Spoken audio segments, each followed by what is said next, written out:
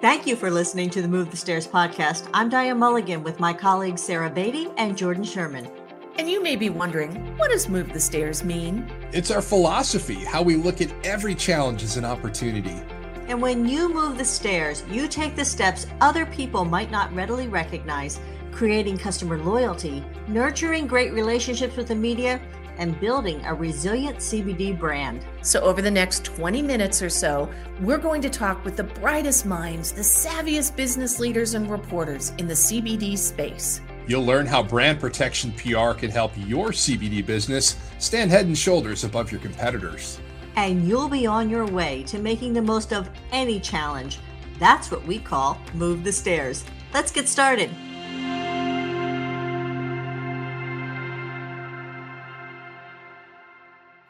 Well, hello and welcome to the Move the Stairs, episode 58. 58, you guys. We are recording on Thursday, January 27th, 2022, and we are so happy that you're joining us for today's exciting conversation. We are so happy, so excited to be joined by Megan Boyenton, a business reporter, new reporter for the Denver Post, to talk about how you can position your brand in 2022 from a business perspective and get noticed by industry reporters. That's right, Sarah. You know, many businesses use this time of year to implement new strategies as they're looking to build out their loyal customer base. And we are so excited to ask Megan about her experiences when it comes to people she has interviewed in the business world and how they look to the media to help them do that. And speaking of which, we are constantly talking about how important relationships, and I want to emphasize here, real, true relationships with members of the media are when it comes to brand building. And we're excited to talk to Megan about how she picks and chooses which sources to include in her stories. And then lastly, sales are great, right?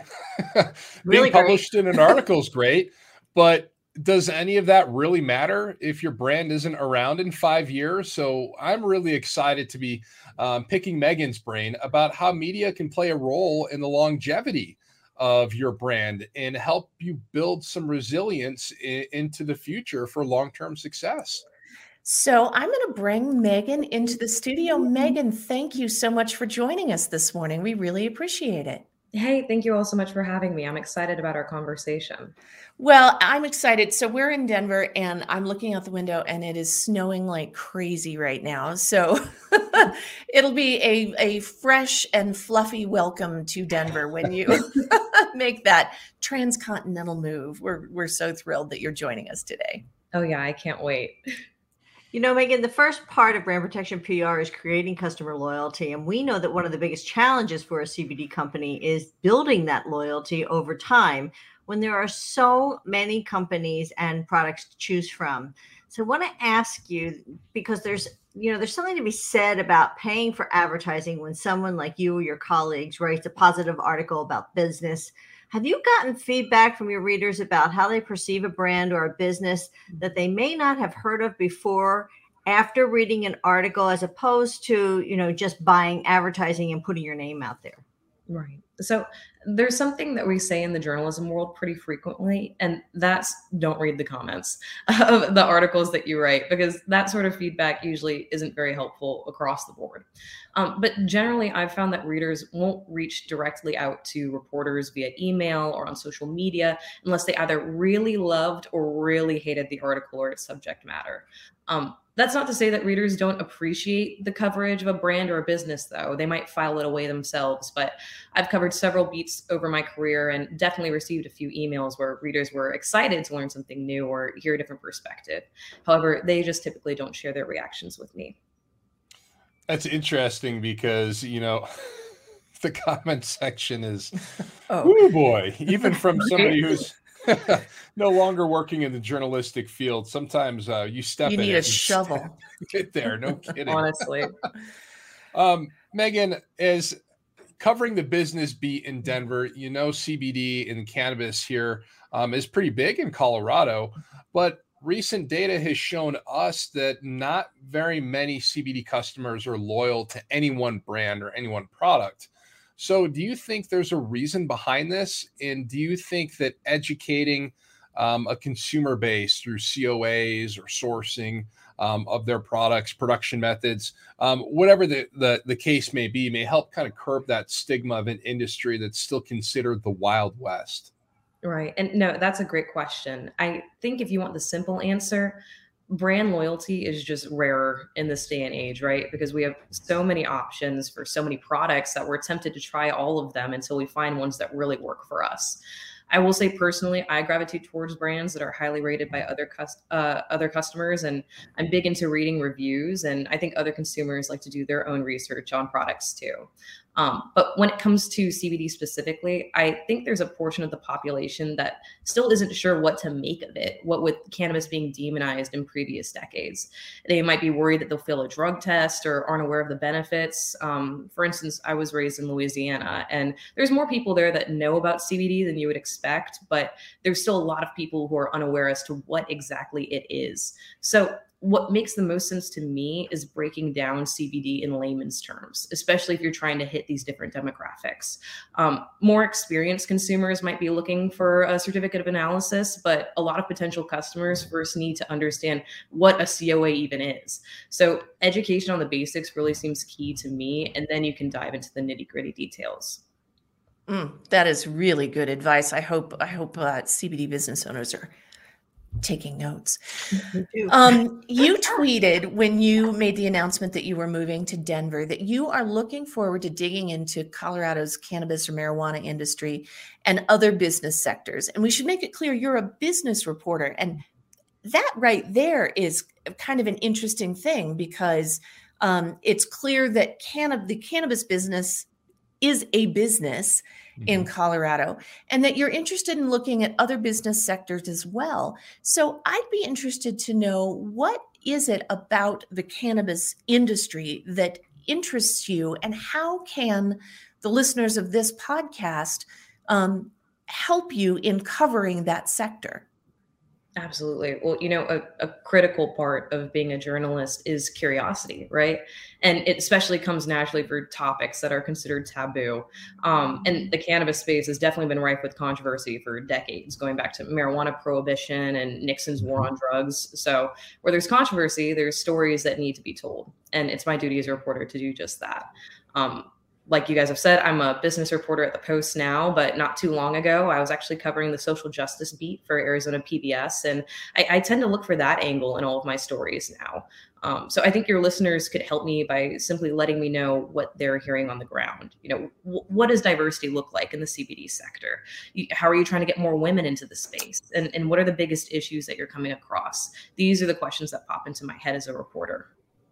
Boy, that is great advice. And my gosh, I hope people are taking notes. And, I don't know if we mentioned this, but just to give you some background, we're all former journalists at MNC. And that experience of our journalism background helps us help our clients get ready to take advantage of every media opportunity that comes their way by positioning them as industry leaders and experts who can give a great interview.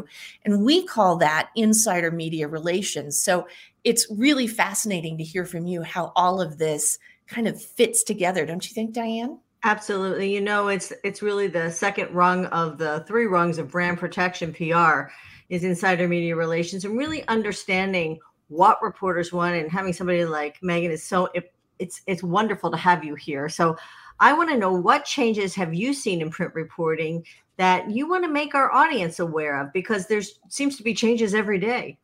Oh, I mean, you're completely right about that. I like to look at journalism as this amorphous field, because it's constantly evolving to remain as relevant as possible for readers.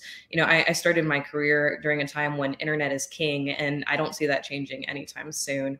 And just like we discussed with CBD brands, there are lots of news outlets that readers can choose from now. And that's both a good thing and a bad thing, because with this constant flow of information, there's also going to be a lot of misinformation and sometimes even propaganda. The younger generations are taught now how to spot a fake news outlet or how to research a piece of news that's trending to determine if it's real. But a lot of older folks aren't necessarily used to doing that and take a lot of what they see on, say, Facebook at face value. I think that's why it's so important to keep local and regional news like the Post in business. We've seen a lot of local newspapers disappearing over the past decade, and there are so many advantages to having reporters in the ground in your community to cover the day-to-day happenings. Your local newspaper has taken the time to build trust in these communities, and that's invaluable these days. True. No kidding. It's, I mean, we're fortunate enough to live in cities that do have, pretty sizable newspapers. We have the Gazette here in Colorado Springs, obviously the Post in Denver, in addition to a number of other publications up there too. So I totally agree. It's so important to have that ear to the ground. And speaking of which, we saw, a lot of coverage 10 years ago. I remember working in the newsroom on election night, and Sarah and Diane are probably having flashback nightmares on humorous election night in the newsroom. As a weather guy, we didn't necessarily have to dive into it too much here. But this November, I couldn't believe it. I had to double check. It marks the 10-year anniversary of voters approving Amendment 64 here in Colorado, which, as our listeners may or may not know, effectively legalized recreational marijuana usage in Colorado for those who are 21 years and older. But for a state that is growing, especially along the Front Range, and that's from Fort Collins all the way down to Colorado Springs, we are seeing a massive influx of people who are relocating from other parts of the country. So what challenges do you face when you're writing about hemp or marijuana or CBD from a business perspective in trying to communicate what's happening from that perspective to these people who, as you mentioned earlier in the podcast, growing up in New Orleans, may not be necessarily familiar with this with this type of business? Right. Well, in some ways, it's been just like any other beat that I have to become an expert on a very broad topic that other people spend their entire lives studying. But the best part is that I can call those people up who are brilliant at what they do and learn directly from them as a journalist. A specific challenge that I'm overcoming right now is learning the ins and outs of Colorado's history with cannabis. Because prior to this role, I was a Hill reporter at Bloomberg Government for 2 years. So essentially, I chased after lawmakers to ask them questions about agriculture and trade policy. There, I got to dive into the federal fight over marijuana and THC levels in hemp, but I was looking at those issues from a national perspective. So now that I'm reporting for the Denver Post, this information is definitely good to know, but your state was also one of the first frontiers for legalization. So a lot has happened since Amendment 64, and that's where I'm playing catch up right now. Yeah, I'll bet it. And you always do that when you move into a new market. You've always got to, learn a whole bunch of stuff quickly. You mentioned something a minute ago that really caught my attention, that students now are taught to pick out propaganda or pick out whether a site or a news outlet might be legitimate or not. And that really factors into this question, at least in my mind. What are your considerations when deciding what stories to cover and who to interview for those stories? And I wonder if that kind of, what is it, like sniff test of, is this propaganda or is this a legit source for me, factors into that? Absolutely. Well, I'm lucky that I get a lot of creativity to pursue the stories that I find interesting. The philosophy is sort of, if I don't want to write it, would most people want to read it, Mm-hmm. But there are two types of stories that I'm usually balancing for people who aren't familiar with the journalism world. There are dailies, which, as one of my old editors put it, you use to feed the beast. That's the breaking news. That's the quick hits that readers need to know right then. So examples would be like this prominent local business is shutting down, or this important government data came out. Then there are enterprise stories, which are the deep dives into subject matter. And those are my favorite because you can really take your time to report it out and put your heart into it. For instance, I'm working on one right now looking at the trend of boutique hotels in Colorado and how they've managed to survive the pandemic. And spoiler alert, they're actually thriving, which is great. But when I'm deciding who to interview, it's usually going to be experts. And that's actually a pretty broad term. I might need an academic angle, so it could be a professor, or I need to talk to business owners or corporations themselves to get their perspective. I could want to comment from the industry, so I talk to trade associations, or I'll reach out to advocates and unions to get their side of an issue. But every story needs something different, so it really runs the gamut. Well, I think you've named off such a wonderful list there that gives people who are learning about this for the first time some perspective on all of the different elements that are important in a really good story. And just real briefly, I want to remind people, we do Move the Stairs every couple of weeks.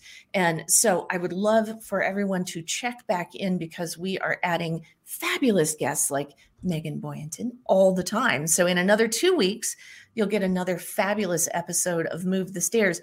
But Diane, move us along to that third component of what we call brand protection, which is building a resilient CBD brand. Absolutely. I'm excited to talk about this. But if you don't mind, real quick, I want to ask Megan one quick question. How do you decide what business owner to call when you're deciding that you need that business angle? What is it so that I'm the business owner you call versus my competitor? So it can really depend on what the story is going to be about, right? And oftentimes, if I don't have a trusted source on hand, then I'm going to turn to the internet and really just start Googling away at seeing which business might be the best fit for this story. Oftentimes, I like to make sure, especially as we're diversifying our sources, and that's more and more important in this day and age, I'll try and look for, a woman business owner or a person of color, just to make sure that, I'm getting lots of different perspectives, from different backgrounds. But also it could just be, who is the best fit for this story? Is it somebody who's been in the business for decades and, has seen their own business evolve? Is it somebody who, has a lot of professional resources and connections and, is, highly ranked by their trade association, or is an outspoken advocate for their issue? So it really depends, but just know that investing in a great website is always key.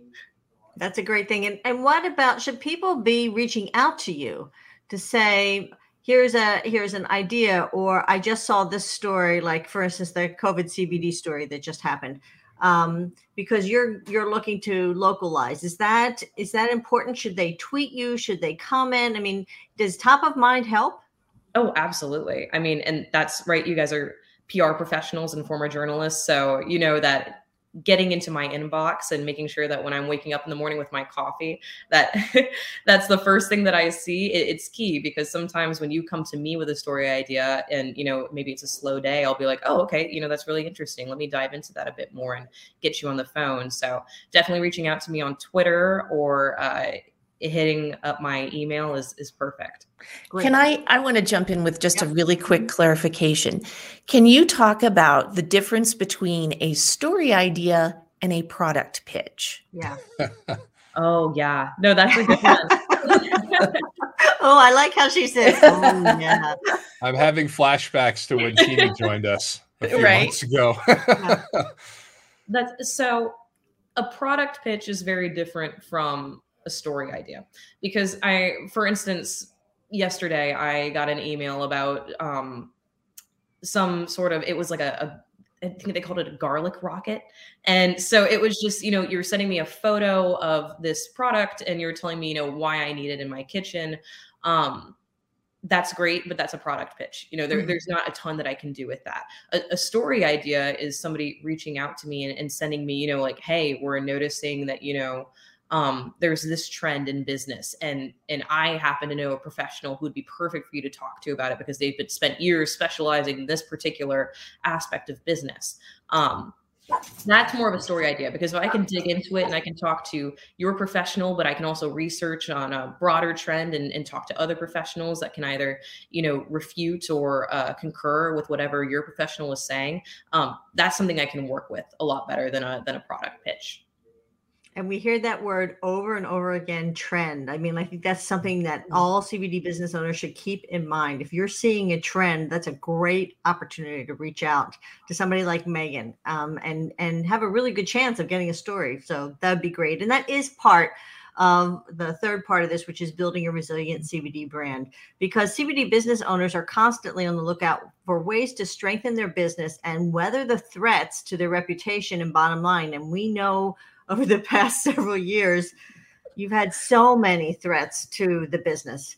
So we help clients find that opportunity in every challenge and polish their reputations and prepare them for the unexpected. And that's really part of building that resilient CBD brand. So when you're vetting sources for a story, how much time do you spend researching a brand's reputation, and what are you looking for?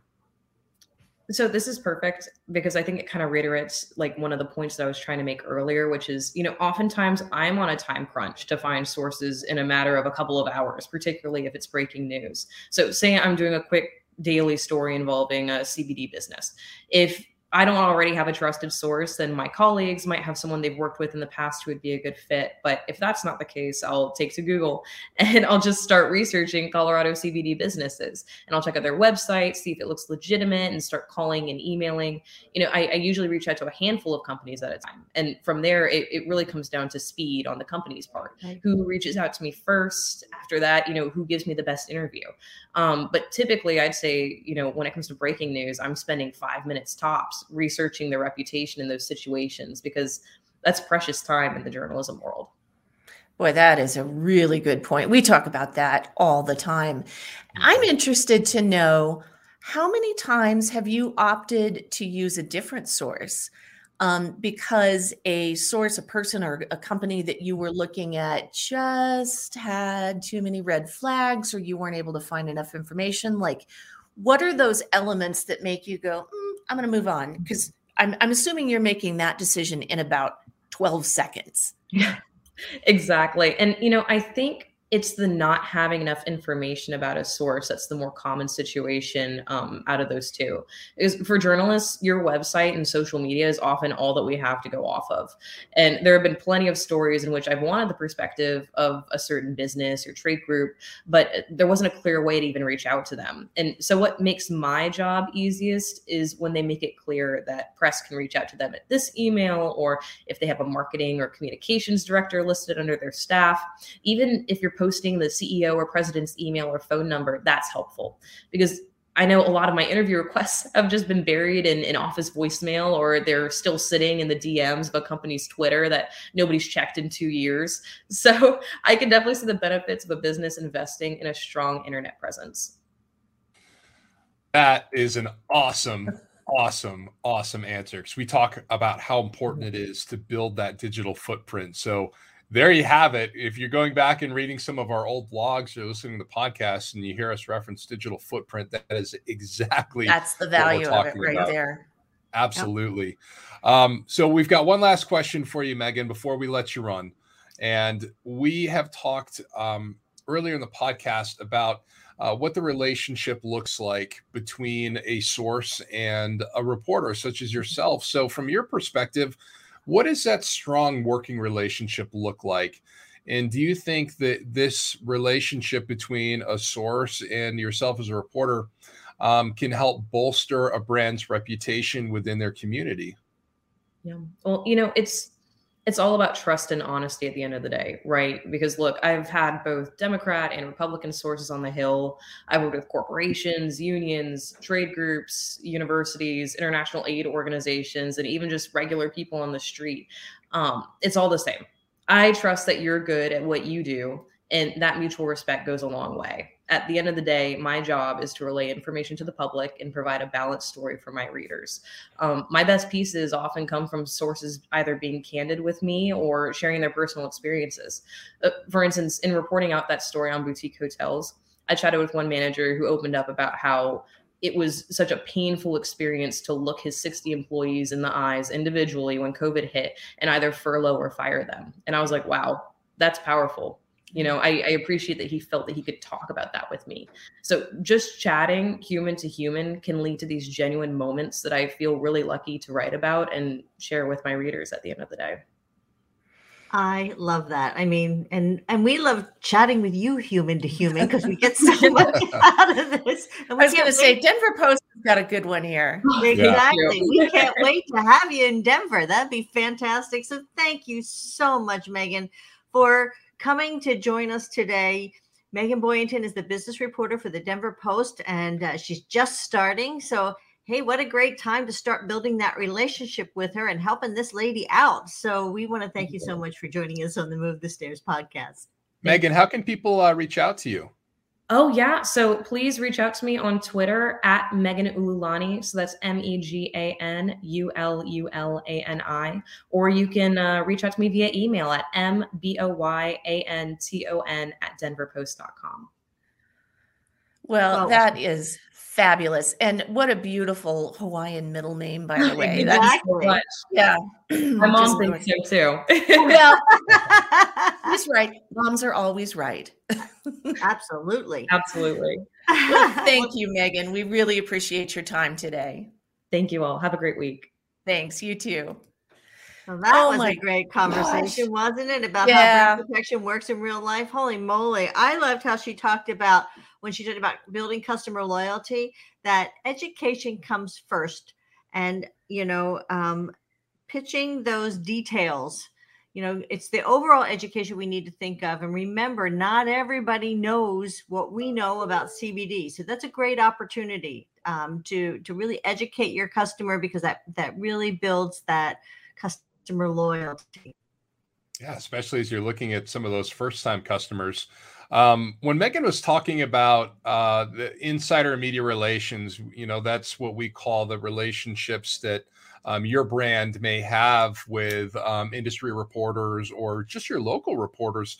She talked about how she is looking for experts when she wants to have somebody published as a source in her articles. And we talk so much about how being a vocal leader in your industry can position you as a thought leader and a la an expert. So she may be looking to you for a source, to be a source in her upcoming articles. So I thought that was fascinating to hear. Sarah, what did you learn? Well, that third piece that we talk about is the building the resilient CBD brand. And what really struck out to me, and this comes no surprise to you guys, because this is my mantra all the time. The relationships that you build must be authentic.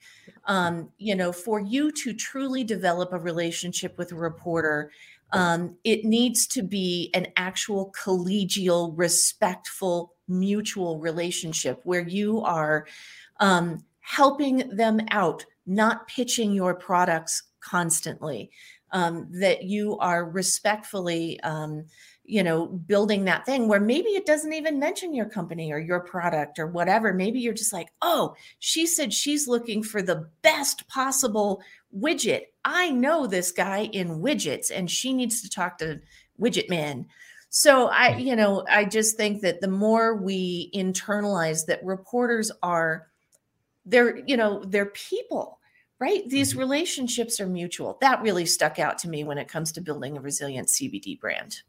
And as always, I love those keywords, trends and time sensitive. The first one gets back, gets that interview. So remember, if a reporter calls you, our time frame, 15 minutes at the most. You're responding in 15 minutes. You can always figure out what the reporter wants and then get more information. And I loved how she talked about personal stories, because they're really they have all the facts. They're really looking for the way to make their story sing, and that's your opportunity. So that was a great interview today. And we want to thank our special guest, Megan Boyington from the Denver Post, for joining us on the Move the Stairs podcast. And we want to thank you for listening. And we hope you'll join us again on our next all-new episode of the Move the Stairs podcast in 2 weeks. So we will see you then.